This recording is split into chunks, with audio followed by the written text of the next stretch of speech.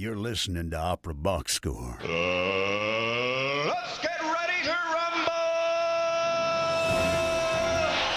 Wherever you are, however you're listening, it's America's talk radio show about opera. It's Opera Box Score. I'm George Cedarquist, joined this week by Oliver Camacho, Matt Cummings, Weston Williams, and Ashley Hardgrave.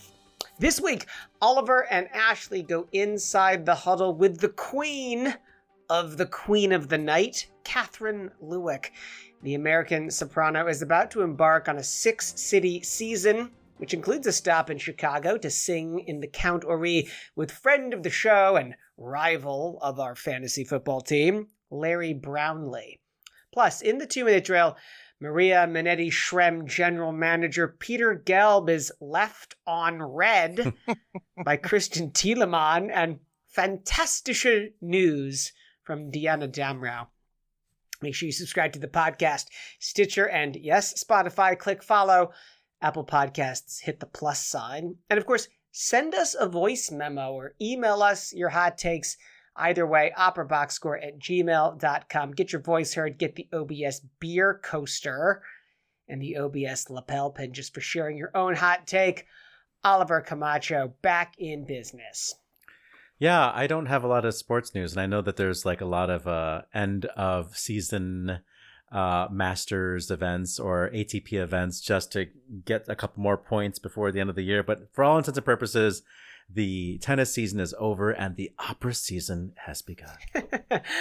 Matt Cummings, the Stillers are 1-4 right now. They are having a rough year this year. It's true. The Stillers, like Ben Stiller? That's no. correct. Yes. Ben and Jerry Stiller are fine. Everyone calm down. Anna Mayara also doing fine. No, the Pittsburgh Steelers are in a bit of a gruff patch, as they say, in Germany, I assume. Weston Williams, also the Tide dropped to number 3 in the Associated Press poll. Looks like they might just have to roll a little harder, George. The NHL kicks off this week. It really is the happiest time of the year. There is nothing like hockey season getting going. I'm Really? excited. I hope you're excited. I mean, there's definitionally nothing like it, because it is the only start of hockey season. Yes. Go away, Cummings. Go away. Huddle up.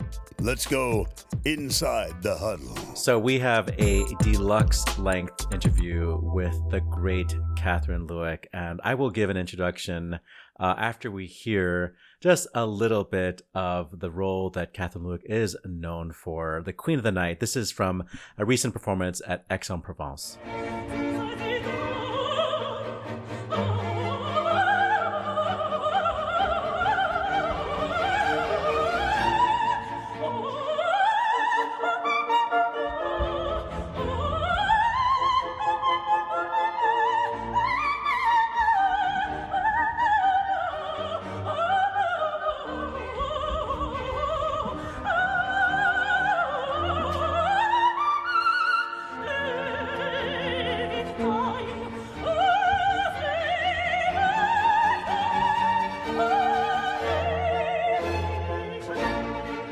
So if you have heard the Queen of the Night and the Magic Flute in the past couple of years, you probably have heard our guest today, Catherine Lewick.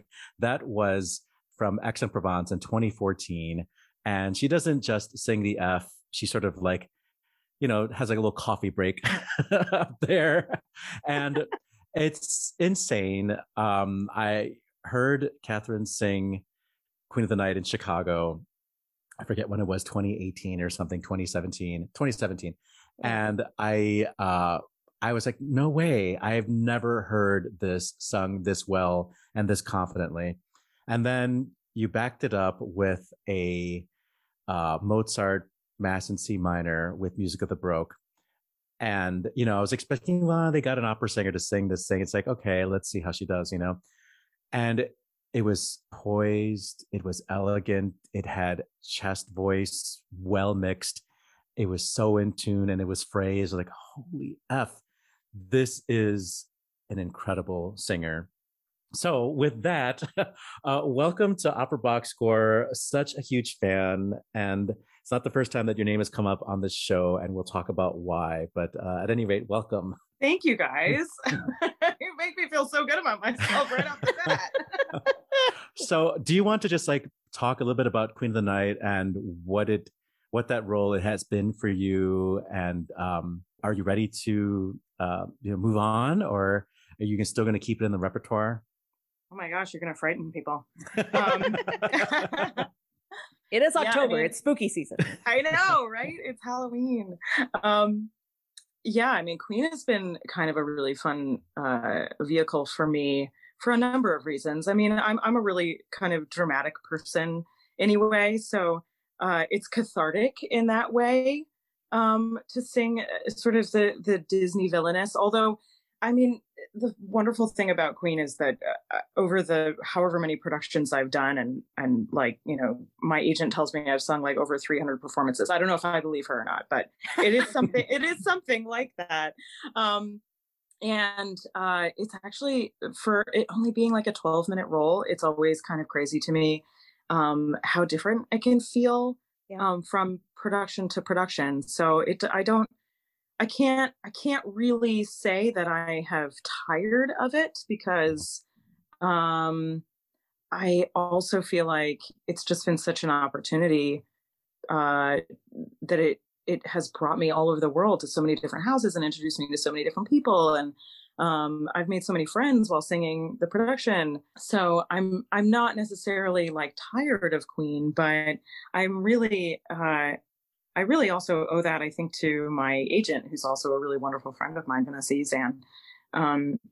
You know, because from the very beginning, when we were first working together, which was, oh my gosh, over 10 years ago, I was like, I don't always want to sing Queen of the Night. And she's like, I don't want you to always sing Queen of the Night. You're such a flexible artist and you have so much to give. And she saw that about me from the very beginning. And because of that, our partnership has always had this flavor of, okay, well, what are the couple of Queens that I'm going to take this season? And what else are we going to put in there? What other opportunities do we have to, you know, have things in between Queens that, you know, also really fulfill me as an artist? So, you know, I think that if I had been singing only Queen for the last 10 years, which I'm sure a lot of people out there feel like I have only been singing Queen, but that really is not the case. I've done so many other interesting things. And so I haven't really totally tired of it, but yeah, I feel like I'm kind of mentally coming to that point where there is no official plan to give up Queen in the near future, but just the other things that I'm starting to be offered are much more exciting to me. I just accepted my first Alcina, which I'm super excited about. You know, in this season, I'm doing the 4 heroines from Hoffman. And I'm doing Montaukre in Chicago, and I'm singing a Lucia in Nice. So just I'm getting sort of, and there's some more Violettas on the horizon. So those things just kind of feel like I'm graduating into a part of my career where I can pick and choose a little bit more, and it's just a little more appetizing to me to do lots of different things and some more roles that have a lot more meat in them. There is something about Mozart singing where a lot of people get in their heads and they think, oh, I have to be, you know, rhythmically perfect. I have to have, you know, this instrumental quality to the voice. It's got to be articulated, clean, intonation, obviously. And that seems to be like naturally what you do. So if you are graduating to, for lack of a better word, more romantic repertoire, does that mean that you're allowing the voice to take up more fluff, you know, to take up more warmth? Be messy? Yeah. Oh my gosh. Or you've been holding back when you're singing Mozart? No, I don't think that I necessarily hold back. I was a pianist and an instrumentalist first. I was an oboe player. Mm-hmm. And I think because of that, my sensibilities of being part of the fabric of the music are so ingrained in me. And so when I'm singing Handel, like I'm just very much devoted to that style. When I'm singing Mozart, I'm very much devoted to my boyfriend Mozart. But But, you know, I just feel like as a singer, I am an open relationship kind of person. And I feel like there's room for everyone. Yes. Ethical repertoire non-monogamy. Yeah, we Right. stand. We stand that. Exactly. Like I'm monogamous with my husband, but that's it. As far as composers go, I play the field.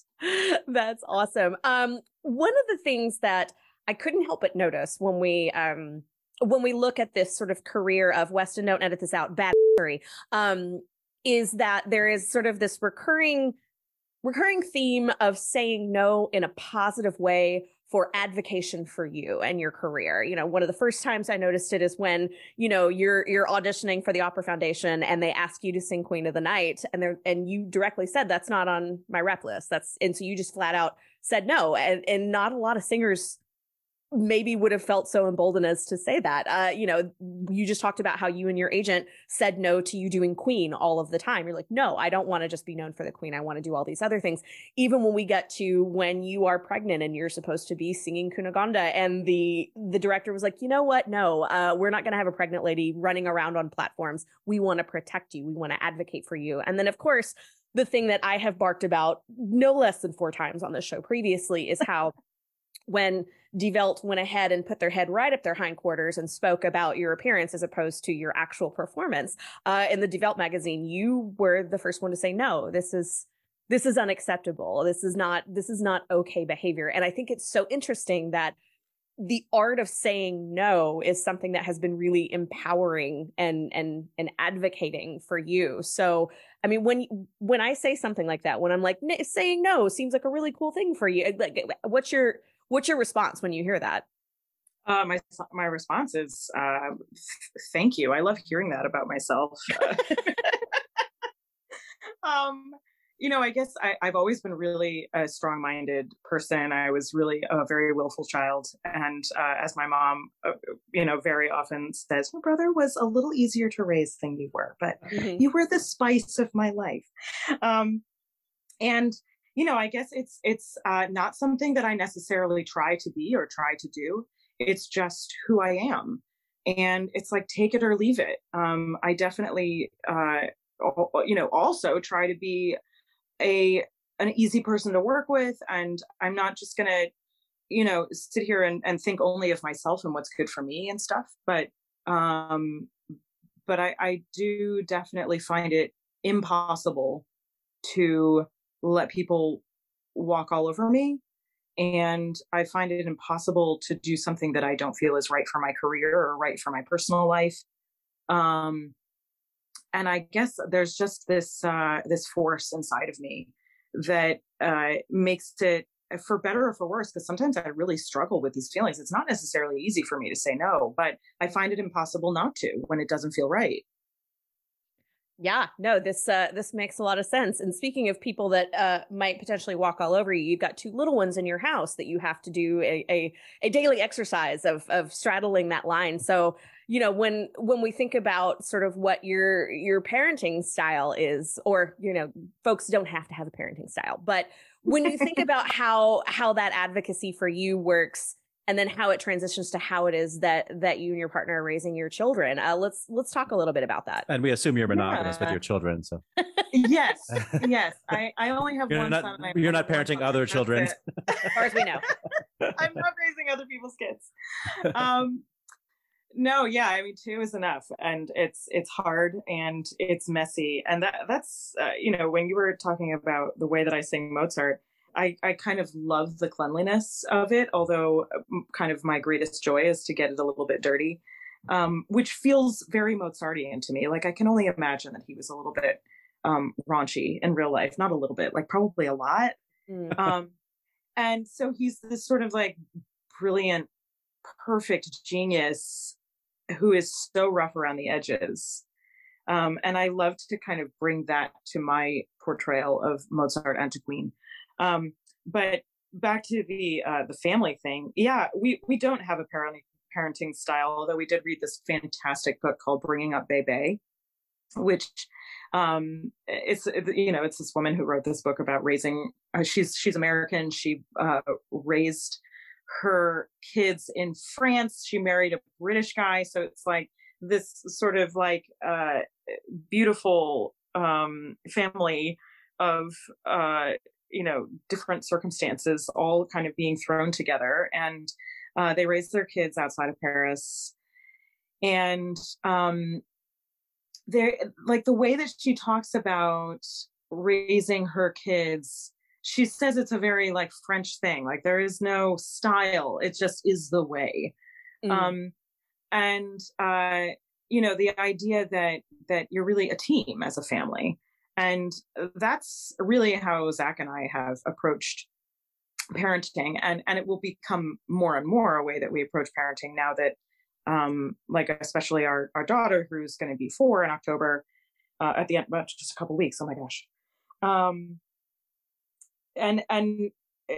Thinking about how do we work together, because we're not just like living under the same roof.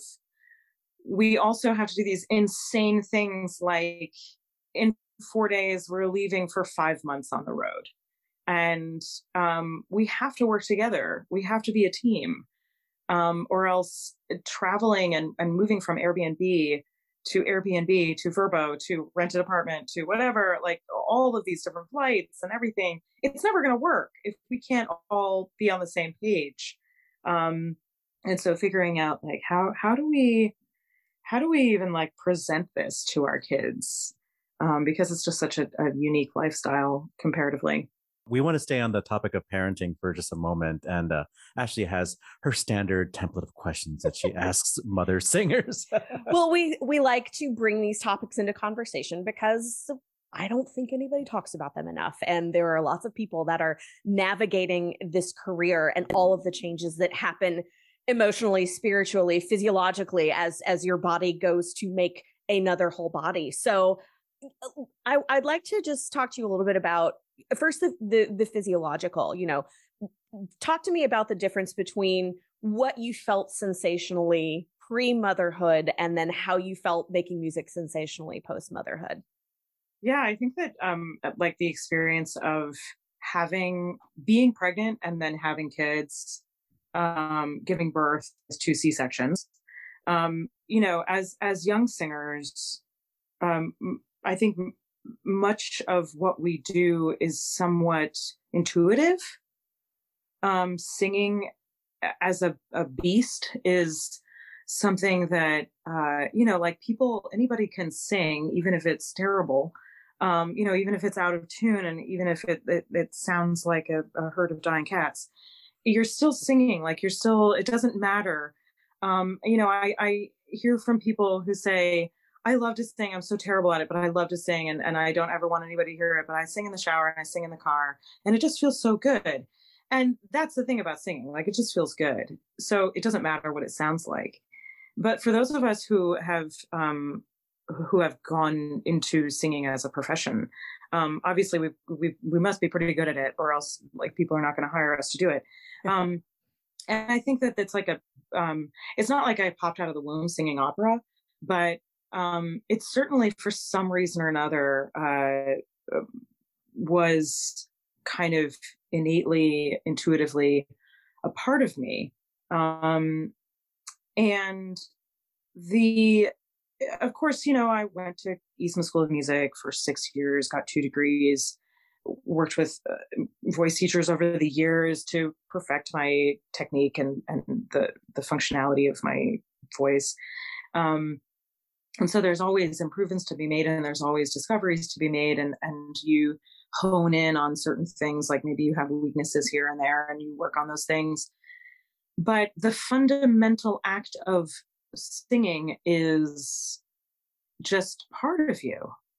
Yeah. And when I was pregnant, it felt a little bit like I was on steroids the entire time, until like the end, where I just felt like somebody blew a balloon up inside of me. But when you say you felt like you were on steroids, does it mean like things were easy and like yeah, okay, like until Really? the last like month or so, I felt like I didn't have to work hard at all it was like rearranging and stuff, and I kind of I was making lots of discoveries, but that even in and of itself, I was like, wow, this is really cool that even though I've got this person growing inside of me, and my body is changing, like not even just every day, but every hour. It felt like I was going through like a new physical change, and that my voice could keep up with it.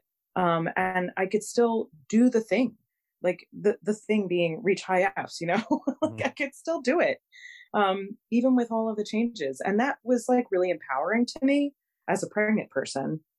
And of course, by the end, I mean, I was still singing Queen when I was like almost 8.5 months pregnant. I was at least 8 months pregnant. And speaking of saying no, I mean, I was singing in the Paralada Festival in northern Spain, and it's an outdoor venue. And I think it was like 115 degrees during the day. And at night it would like go down to 106. It was like one of those things, you know? And for any of you who have ever been pregnant, heat is not your friend. When you're pregnant, oh my gosh, it was so uncomfortable. And so they're fitting me in this like long black gown, and they're talking about these sleeves that they're going to put me in and everything. I'm like, yeah, no, this dress is not going to have sleeves. That's a hard no for me. I cannot believe you were singing in the heat. My goodness. Please continue, but I'm just going to like ruminate on that for a second. That was like my first pregnancy. And so I wisened up for my second pregnancy, because literally nobody knows this because it never came to fruition. But for the first time in my entire career, I hadn't accepted anything except Queens for like part of like the first part of like the fall season 2020 and into 2021. And we all know what happened that season. And that's when I was planning on being pregnant with my son, Charlie. And then everything stopped. And so I ended up doing like a concertized Messiah, and I did one Queen down in Palm Beach. But other than that, like I just did like mocktail cocktail hours with various donors over Zoom and stuff. And I just was like pregnant and fat and happy for my second pregnancy. So that was my COVID. I hate saying silver lining, because I think that's almost feels like a derogatory term when so many people were suffering and dying. But you know, if there was one positive side to the world shutdown for me, it was that I could actually not have to go through, you know, traveling the world and being in front of people while I was pregnant, and also postpartum, because that whole thing that happened with Die Welt and Manuel Bruch, that was me at 9 months postpartum. And I was already suffering with postpartum anxiety and depression. And that just kind of, actually, it made me angry. It almost kind of snapped me out of it, but it also kind of sent me into a darker place, which was not a good place to set me up for when the whole shutdown happened with COVID, because I know a lot of people really suffered with that. And I definitely was one of them over the summer.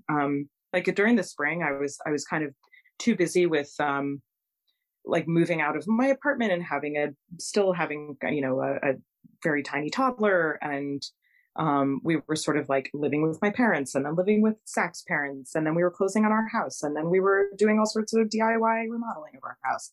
And then when all of that slowed down, I suddenly realized, oh my gosh, I'm in a pit of despair. So it's been a journey, definitely, at least for me, and I think for a lot of people in this time. I want to just circle back to, you know, you've got these two big jobs. You know, you've got musician, you've got mom. And we know the folks at Die Welt weren't necessarily supportive of that. But what I'd like to do is talk about the people that were in fact supportive of you during that time, talking about, you know, companies that have been accommodating, or maybe some that weren't. If we don't have to name them, that's okay. But there are companies out there that are willing to work with artists as people and support women as mothers. And it seems like you've experienced a lot of that. Yeah, you know, I'm not going to throw any companies under the bus. And actually, I actually had quite a few good experiences. I won't say great, but good experiences. You know, and by good experiences, I mean that most of the companies that I worked for while I was pregnant, they were like, we're so happy you're here, even though you're pregnant, you know? It's like, despite the fact that you're pregnant, we're happy that you're still doing this job. And I wish that it were a little bit more like, we're so excited that we have the opportunity to have a pregnant person here, because like that is diversity on one level. And that's not exactly what I experienced, but I do know a couple of my friend / colleagues, Erin Morley and Julie Fuchs. They were both pregnant at the same time that I was, and both of them had some pretty bad experiences. So I feel really fortunate. And again, I won't throw those companies that they were with under the bus, because I don't think that's a kind thing to do, but they're pretty common knowledge within the opera business anyway. It's not hard to dig up those stories. But I feel good that that I didn't have to at least deal with situations like that.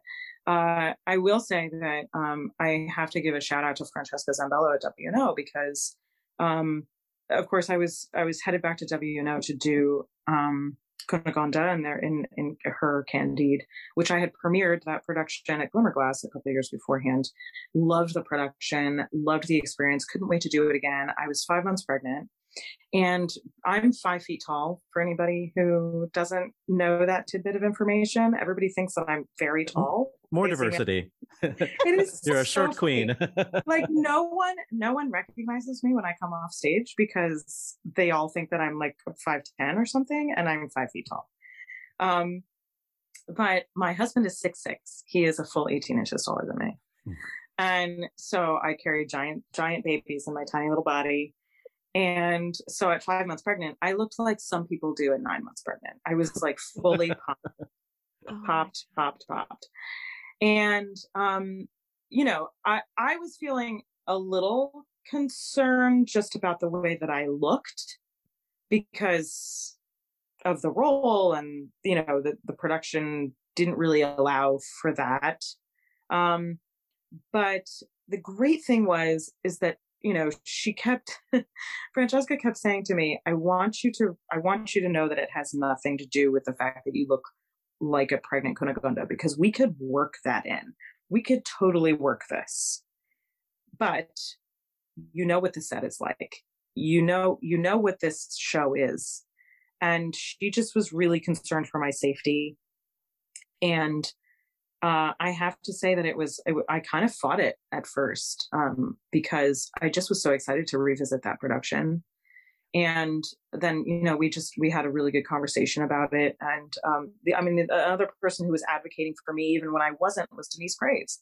She was right there, you know, in rehearsals and seeing what I was doing. And after I finally did pull out of the production, and by the way, treated really well. Francesca was like, I'm going to pay your entire contract. Like, no questions asked. I'm just going to pay your entire contract. You go and enjoy these 6 weeks that you would have been working here, rest, enjoy yourself, do some yoga, you know, like just take care of yourself. And after I did finally pull out of the production, I left pretty abruptly, and didn't go back to any more rehearsals, because like, why go back? And Denise actually called my cell phone, somehow, you know, got my cell phone number, called my cell phone, and left this lovely message saying, you know, I was in a position once just like you, and I wish that I had made the decision that you have made. And that's all she said. But man, that support and like hearing that affirmation for the decision that I made really, really touched me. Well, I want to say that Emily Pogorelts, who stepped in for you, is a friend of the show, and I didn't know the other side of the story. So it's actually great to connect those dots and to have like, the other side, which is, I know that Francesca Zambello was an incredible intendantin, but that's awesome. And Denise Graves, we want her on the show too. So we stand. Yeah. Let's take a pause right now and just enjoy a little bit of your brand new album with Il Pomodoro. This is the accompagnato from one of my favorite cantatas, Armida Abbandonata.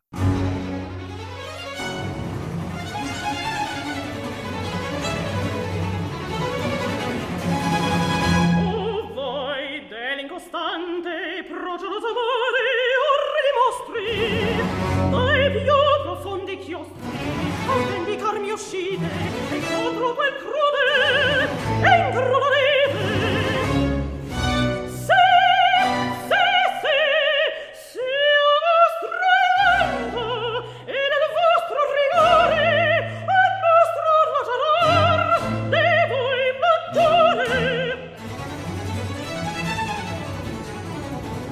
onde vente e fate e voi lo sommergete no.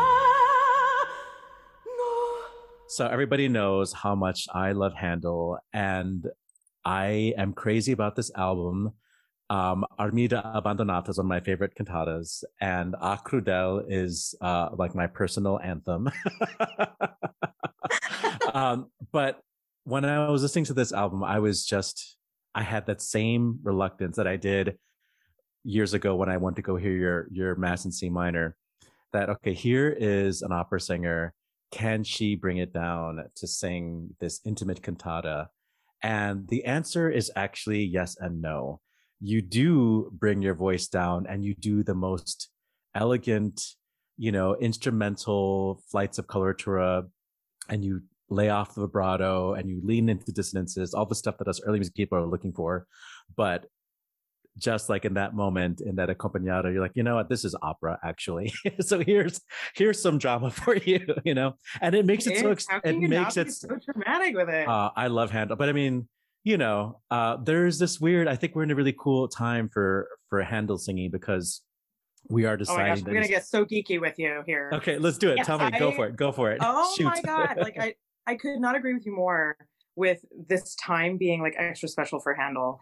And I'll start out by saying, randomly, my husband and I were given an antique book. I mean, it's not like a new book or anything. It was written in the 1950s, and it's like an opera book, like about composers and about styles and genres of opera. And actually, maybe it's just like all about classical music.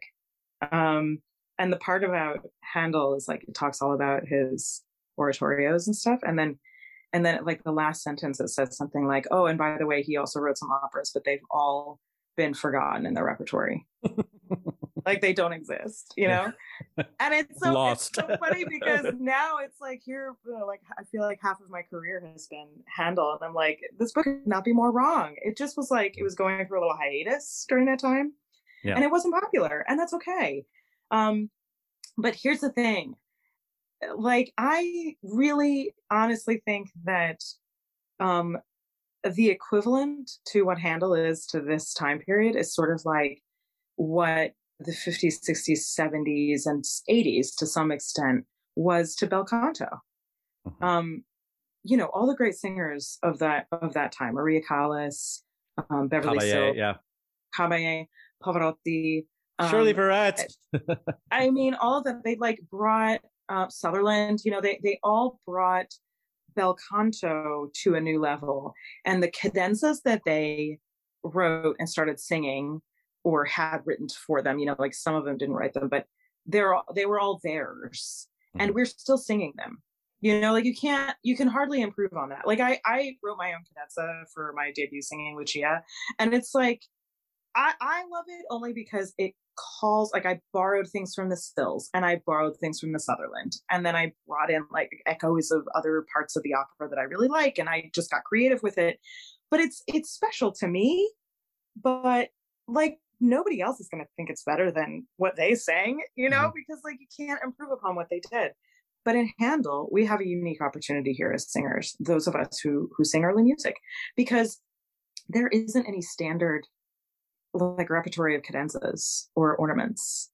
And I have always had like such joy and taken such pride in writing my own ornaments and cadenzas. And I feel like if we do it right, the singers of today who are singing Handel, people in another 50 years are going to be singing our cadenzas that we wrote now for Handel, because like all this Handel repertoire is really coming into its own right now. Well, let's also acknowledge that you made this album with one of the sexiest bands that's recording right now, Il Pomodoro. Right? They're so awesome. Yeah, it's such a cool band, and they really make a meal out of all of the moments. And the continuo is always sounding so fresh, and they get a little aggressive on their downbeats, and it feels like, oh, yeah, like, it gets dirty, right? Yeah, it gets exactly. dirty. Yeah, but and in this such one, a good way. Yeah, and speaking of sexy, like the whole circumstance of recording this was the sexiest thing.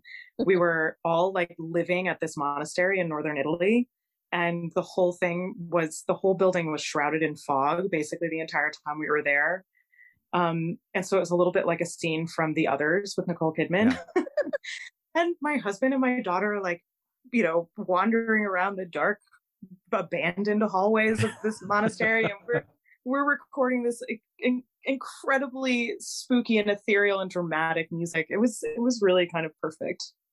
Well, the recording is Armida Abbandonata and the Apollo e Daphne duet cantata with Il Pomodoro on the Pentatone label. You can listen to it on Spotify and other places. And you hinted at the fact that you have a husband who's a singer. So we want to talk really briefly about an opportunity to hear both of you in concert for a good cause. Yeah. foodoflove.org, or go to either of our social media platforms, Instagram or Facebook. We're primarily raising money through Facebook and Instagram because all of the credit card fees are waived. So it's a great bang for your buck. But you can also donate directly. We recorded a concert last May at a beautiful art museum called the Michener in Doylestown, PA, which is where my husband was raised. And we just did like favorite things. You know, we kind of like threw this thing together because we were both really distraught about what was happening in Ukraine. And at the time, we were sort of thinking, okay, we're going to do this for the refugees. But then we started, just at that time, it was like the news was starting to turn about like what the war was doing to the rest of the world, and specifically to like at that time it was the Horn of Africa that was like really missing out on a lot of grain imports. And so the threat of starvation worldwide has since then escalated to insane heights. And so we decided to make, once we were putting this on film and thinking about streaming, we decided to benefit the UN World Food Program. So please download it and please donate whatever you can. You said a little bit earlier that you're about to go 5 months with your kids in tow well, I know you're coming to Chicago to sing your Countess Adele in Contori with Larry Brownlee. I'm very excited to hear you sing Emploi la Tristesse, one of my favorite all-time arias. And then to get into a three-way with Larry Brownlee and Kaylee Decker. And we know that you're not monogamous, so that's going to be great for your relationship. But and we know that your season, this 5-month stretch you're about to do, ends with the new magic flute that they're building for Larry to sing Tamino in. So it's like, it's like starting a and Larry and Katie season. Yeah. What do you have in between, Queens? Yeah, so I'm super excited about this Contori in Chicago. I've really been looking forward to it. And it's not just Larry that I'm excited to work with. I mean, the rest of the cast as well, but super excited to work again with Enrique Mazzola. Because we did Orpheus Enfer in the Salzburg Festival, which is out on DVD. Was it hilarious for any Orphe? Was it the Manuel Brugge Orphe? Yes, it was that one. Indeed. I know. Yeah, and so like we'll do that, and then we it's like my kids will be with me and my husband will be with me the entire time. My parents are even joining our travels for some of the time. So it's a big family event. And so then we all go to Berlin and I will make a trip down to Dresden to make my debut singing Queen at the Semperoper, and then back to Berlin to finally do the Four Heroines in Tales of Hoffmann. And the reason I say finally is because I was actually supposed to premiere that production at Deutsche Oper in 2018, but instead I had my first baby. So it was a pretty good reason to cancel. Yeah. But I'm so happy that Christoph Seuffele has invited me back to finally do that production, because I feel like doing all of those heroines is like going to be the most fulfilling challenge of my career this far. Very jealous for everybody who gets to hear this Four Heroines. It's one of my favorite operas of all time. You do all the music that I want to hear. So okay. So now then I hear London, Nice, and Antwerp. Yeah, and then London, I'm making my I'm making my Covent Garden debut singing Queen, which I had to cancel last season because I had my second baby. So all of these debuts that were supposed to happen are finally kind of coming back to me this season, which is fun. And then I'll go to Nice and sing a Lucia, and I'm really looking forward to spending some time in the south of France in the early spring, because there's just nothing better than that, weather-wise, climate-wise. And then I just added to my season. I don't even think that I've advertised this yet, but I just added a recital in Antwerp, Belgium, where I'm going to sing some Poulenc, and I think this is not official, but you guys are hearing it first. I think for the first time I'm going to learn Strauss's Four Last Songs. Oh wow! So you heard it here first, Belgians. Yeah, very exciting. You did. Yeah, and then a couple more queens in Dresden, and then finally home for a few weeks before I start rehearsals at the Met for their new production. I put in quotations because I've done it twice already, the McBurney in France. Once when I was, the first time that I did it in 2014, that was the recording that you played at the very beginning. And that was my first experience with that production and with Simon himself, who he is a interesting mind. And I think that the production is really cool. I mean, it's like a psychological thriller. And I really recommend it. But what I don't recommend is bringing your kids. And I say that because the production, the Julie Taymor that's at the Met right now, is so kid friendly. And Peter Galb actually called my dressing room before one of our performances last season, and just told me toy for my performance and stuff.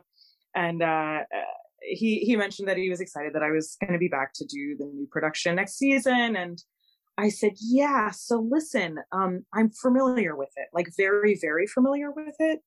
And I feel a little bit like you need to put a disclaimer out, like in the New York Times or something, saying that this is a totally different beast than the Julie Taymor. Yeah. He's like, okay, noted, duly noted. Thank you. They've been billing that as like the family show, so be careful. Right. So good warning. Right. Exactly. The second time that I did that production, I was like 7.5 months pregnant with my daughter. So I was actually a little grateful for the wheelchair at that point. Yeah, because you're like an old lady in that one, right? Like, yeah. Yes. Yeah. The whole second aria, I'm like tearing around, ripping up the stage in a wheelchair. Well, Catherine Lueck, it's been so great to meet you this way, and I'm so we're both looking forward to hearing you in the Kontori coming up in Chicago. Thank you for being on Opera Box Score. Absolutely, my pleasure. Anytime, guys.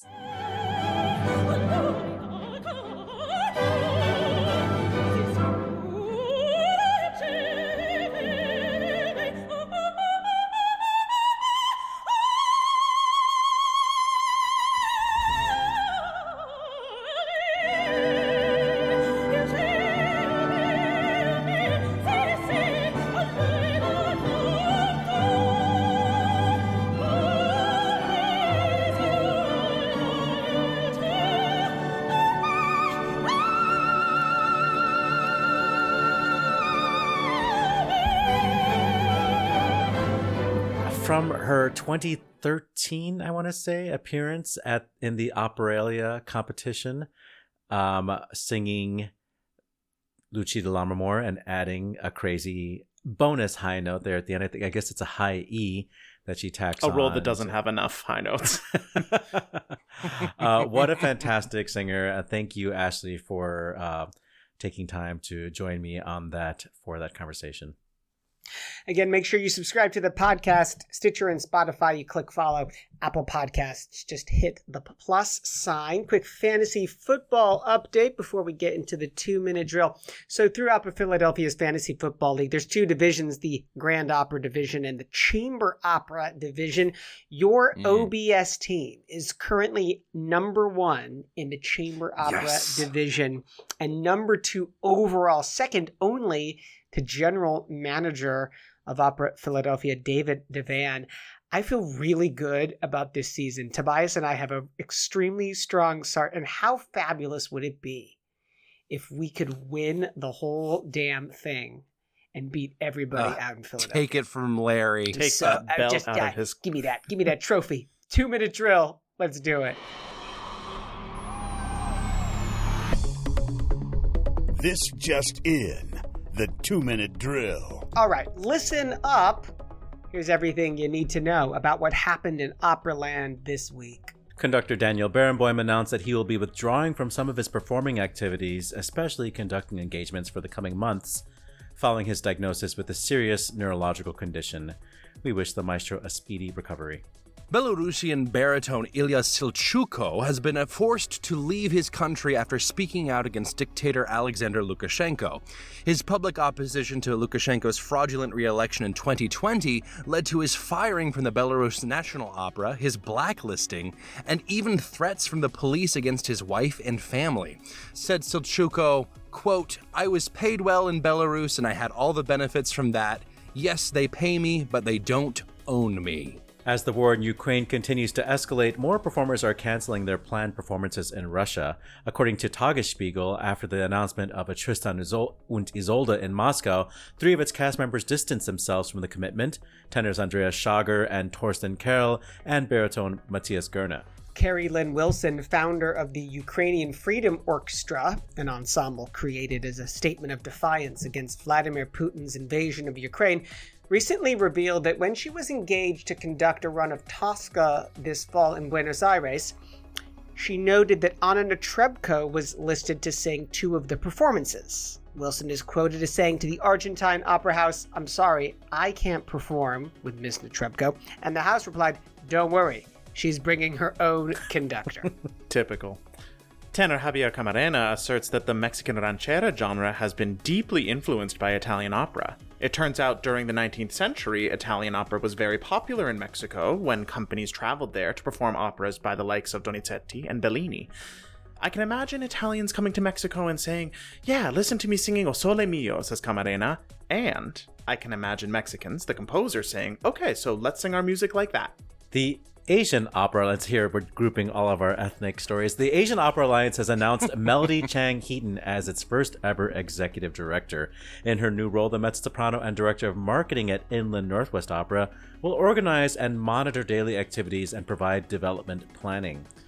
Comprised of Asian-identifying industry professionals, the Asian Opera Alliance aims to provide broader equity and uplift Asian representation in opera. The New York Times reports that conductor Christian Thielemann did not respond to Peter Gelb's text regarding a production in 2025. The Maria Manetti Shrem general manager said, quote, "Thielemann would be treated like operatic royalty at the Met," adding, "I texted Thielemann earlier this year and never got a reply." Jonas Kaufmann has been awarded the Bayerischer Verfassungsorden for his outstanding contribution to cultural life in Bavaria. That's along with busty beer maidens and big-ass pretzels. Hey, now you can add the foremost interpreter of All I Want for Christmas ist du. And a corresponding German diva alert. Earlier today, Diana Damrau has announced her Christmas album, My Christmas, or Meine Weihnachten, to be released on November 4th. Commence countdown for everyone who can't get enough of her Witch of the Black Forest rendition of Part of Your World. That's a very specific audience you're talking to. After a 2-year postponement, Minnesota Opera finally gave the world premiere of Edward Sulaine by Paolo Prestini and libretto by Mark Campbell. It's the first work by a woman to be commissioned by Minnesota Opera and was very much set to open in 2020, conducted by friend of the show Lydia Yankovskaya, who has returned to the project starring Jack Swanson, Brian Vu, and Zulimar Lopez Hernandez. In trade news, Opera Australia artistic director Lyndon Terracini has announced he is quitting imminently, joining a parade of recent departures from the troubled company. Terracini, who has helmed Opera Australia for 13 years and was set to depart when his contract ends in 2023, abruptly announced his resignation last week, saying he was quitting, quote, to get on with the next phase of my life, to pursue new adventures, and enable the transition of my successor. Everyone's favorite segment now, it's Rashvelishvili Watch. On behalf of Ashley Hardgrave, the Metropolitan Opera has announced that Anita Rashvelishvili will be replaced by Yulia Matochkina in the role of Princess Eboli in the upcoming Don Carlo. Matochkina made her Met debut at the Met in Rigoletto last season, and last summer she performed in productions of Samson and Delilah and Don Carlo at the Mariinsky Theater under Valery Gergiev. Opera Naples has postponed some of its upcoming performances due to significant damage caused by Hurricane Ian. According to the company, their home, the Wang Opera Center, was flooded by 2 to 3 feet of storm surge water.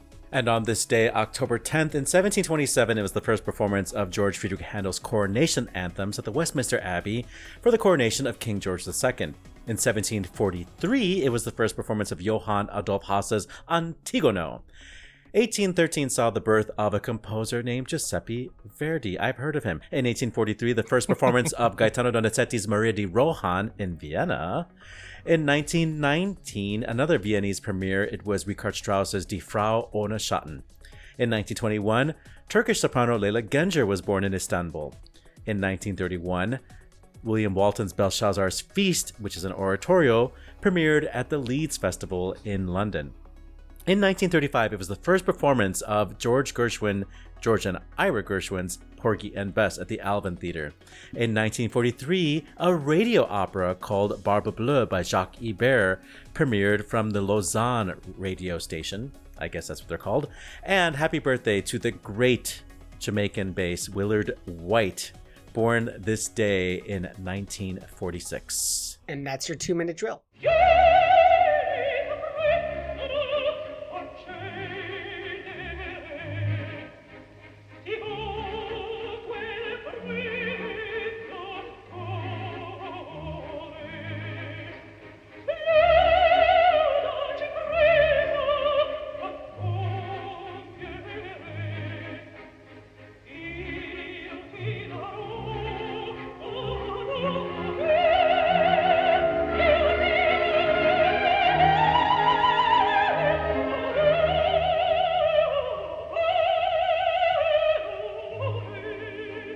That was the birthday girl herself, Leyla Gencer, singing the music of the birthday boy, Giuseppe Verdi, in a performance of Macbeth from Palermo with Vittorio Gui conducting. It is, of course, a pirate recording, since almost all extant recordings of Gencer are. But she sounds great there. We have the Queen of the Knights and the Queen of Pirates on the same show today. Not to be confused with Stephanie J. Block in The Pirate Queen, a musical no one needs to see. Willard White is just so awesome. He really is. He's just, yeah. I think it's really fascinating how Willard White and Porgy and Bess, share the same sort of date, because he, of course, had that iconic recording back in the 70s.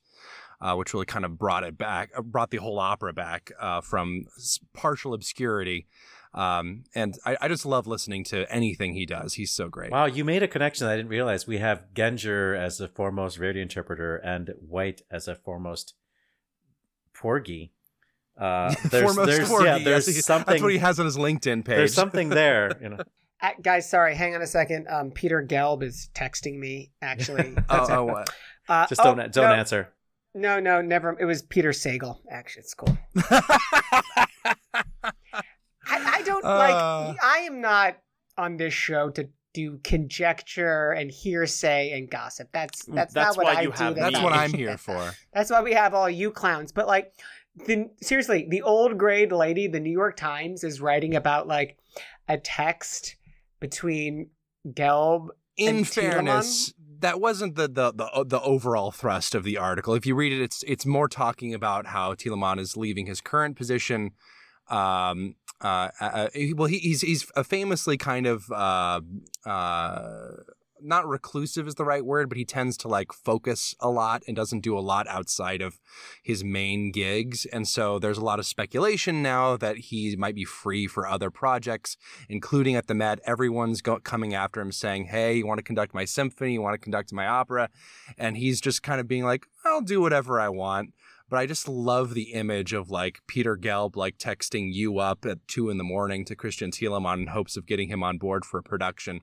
But he's a great conductor. I would love to see something at the Met. So what really made me go eyes emoji in that article was the speculation that he's being courted to take over from Muti at CSO. And yeah, I mean, what could go wrong about putting another autocratic old school music director into that same spot? Come on. He doesn't have a great reputation as being like collaborative or particularly friendly guy. Yeah, he's very, very old school. And I mean, speaking of old school conductors, I am like really saddened to hear the news about Daniel Barenboim. Yeah.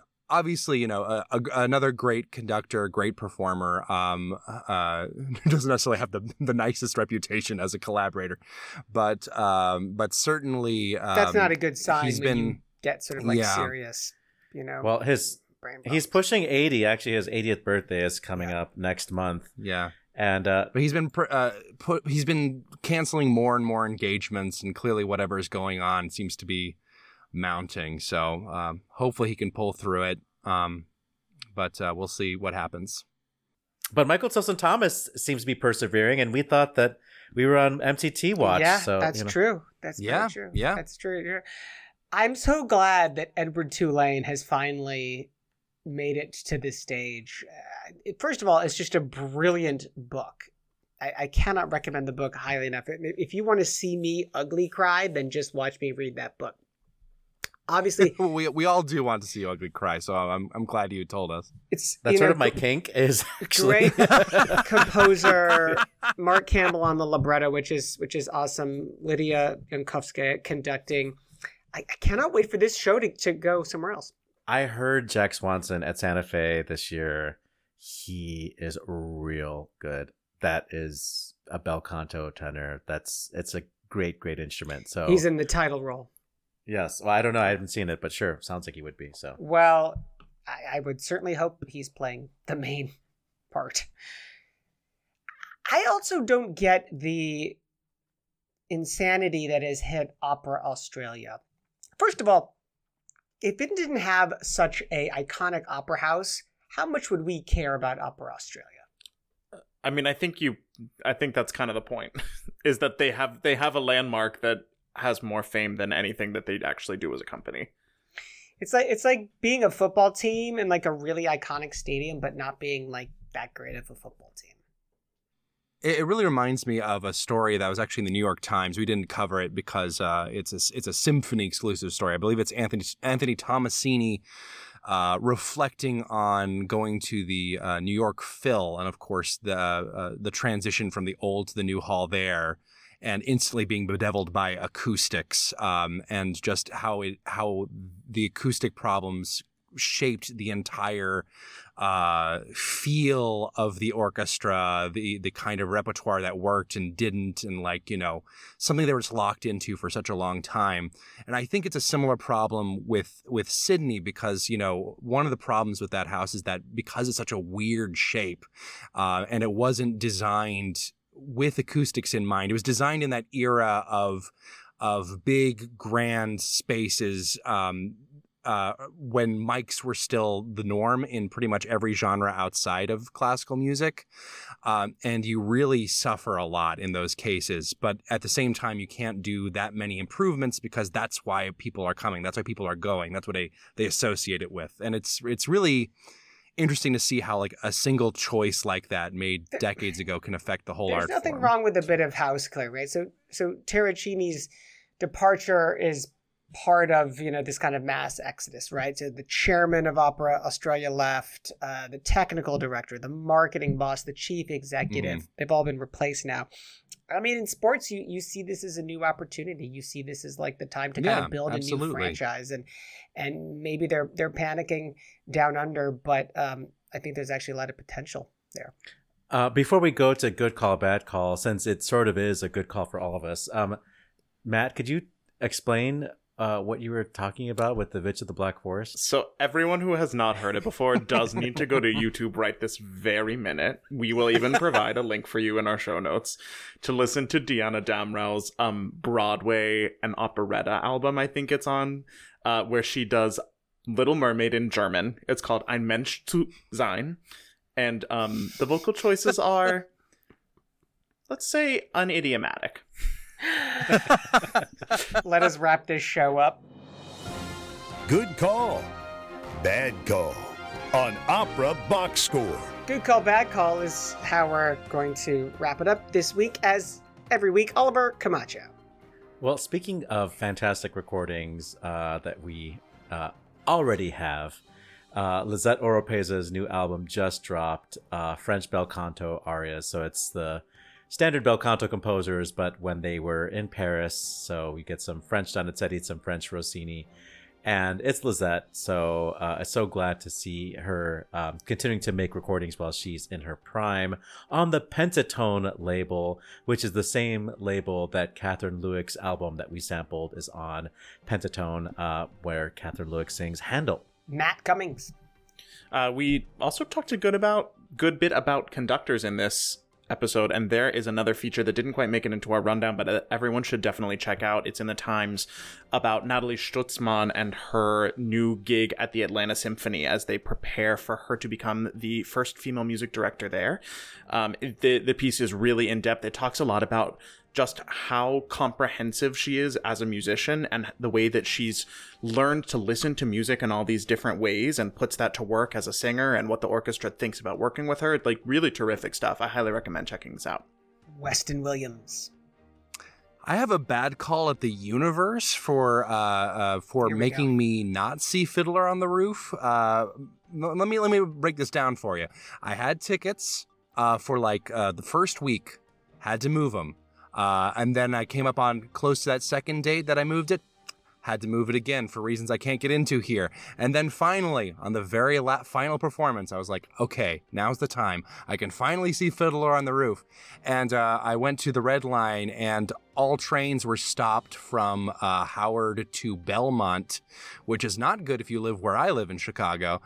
So then I had to wait for a shuttle. The shuttle was completely full. Missed the shuttle. I got on a different bus, went the wrong direction accidentally, hit rush hour traffic, showed up 10 minutes late, had to watch Act 1 on a TV in the basement.